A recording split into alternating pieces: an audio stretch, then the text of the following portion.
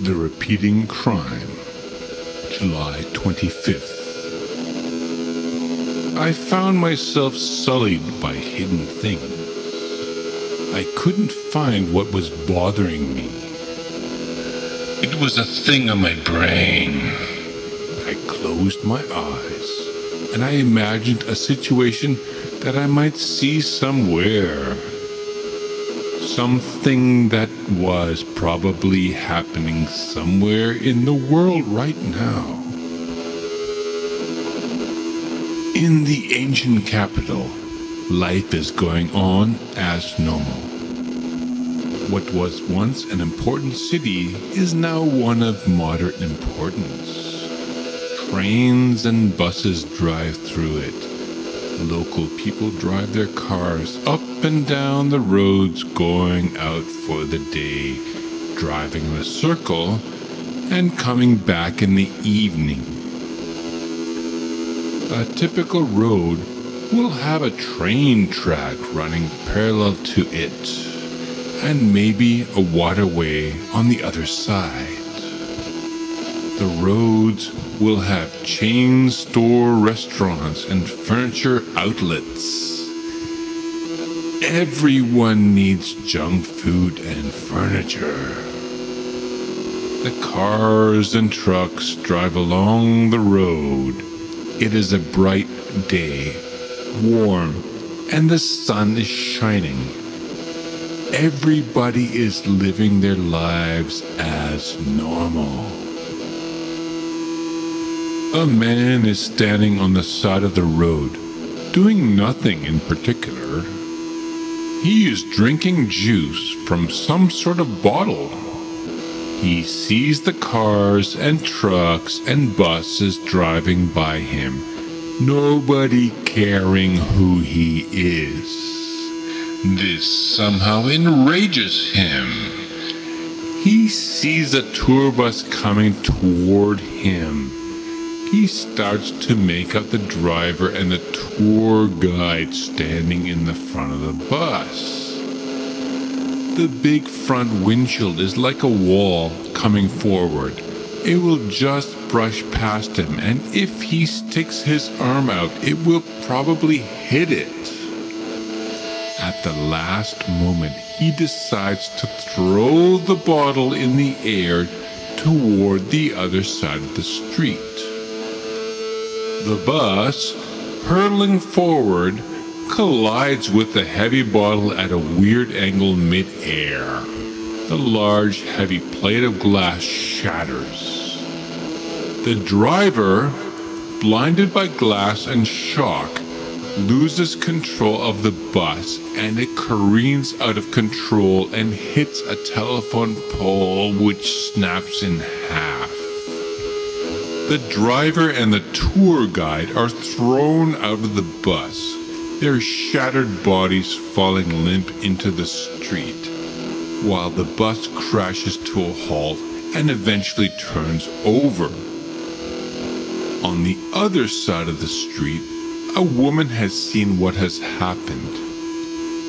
She is an illegal alien and doesn't want to meet the police when they come to investigate the crime.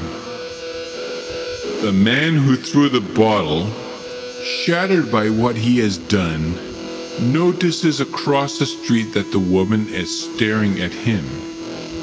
She recognizes him as a patron of the video rental shop she works at. Their eyes meet. She turns and runs away down the street. He doesn't know what she will do, so he crosses the street and begins to chase her. They are beginning a life of adventure together. Several minutes later, a few kilometers down the same street, another person has an impulse to throw another bottle at a different tour bus. And a few kilometers down the street, yet another person has a similar impulse. And a few more kilometers down the same street, yet another, and yet another, and yet another. The road is blocked for 100 kilometers. It looks like an earthquake zone. Weeks and months go by. The vandals are never caught. Nobody knows why it happened. There is hand-wringing and head-shaking, and the newspapers are full of the news for a long time. A new word is coined: manslaughterists. Eventually, interest subsides and other important events take precedence in the news. At that moment of relaxation, at the same spot in the same road, the man is standing again. He has a drink bottle in his hand. He hasn't felt good for the past week, maybe longer. He doesn't feel like himself. The woman he was living with has been deported by the local authorities since she had overstayed her visa and was working illegally. He is having health problems, and he hasn't heard from his family in over a month. What is troubling him? What isn't troubling him? Suddenly, his world becomes a blaze of anger. Who are these people? Why do they have opportunities that he doesn't? The cars are driving by him. Inside each car is a person.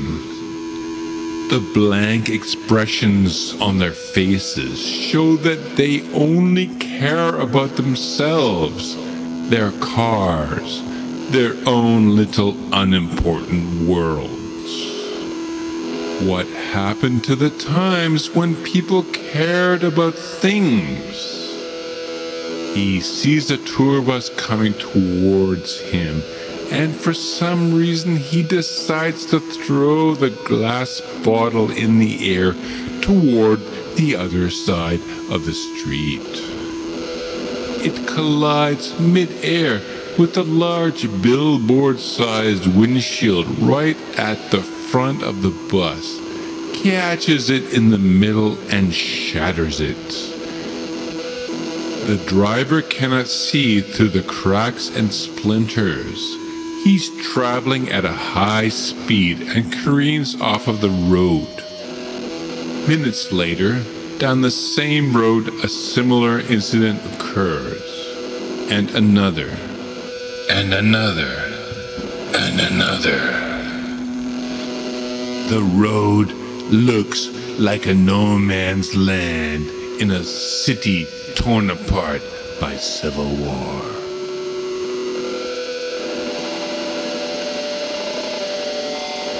Life is an amazing mystery. The people writing to the papers had the same outrage, but the incident is never satisfactorily explained, even though it has happened on so many occasions. Who can explain the patterns of irrationality in these troubled times? Incidents like these have occurred throughout history in different forms. This is the ruthlessness of the vindictive spirits that we have created. The editorials scream, where people care as little for others as they do for themselves. Is this human nature? Many people believe that it is, and hope that they don't have the same bad luck. Each person who died because of this stupidity has a dozen close relatives who will grieve and torment about the needlessness of this situation every day. What do they know or want or see? But despite the arguments of our philosophers and the bulletproof windshields that are installed in every tour bus going to that city, it is only a matter of time before this simple but deadly crime occurs again on the same street, by the same people, to the same bus company.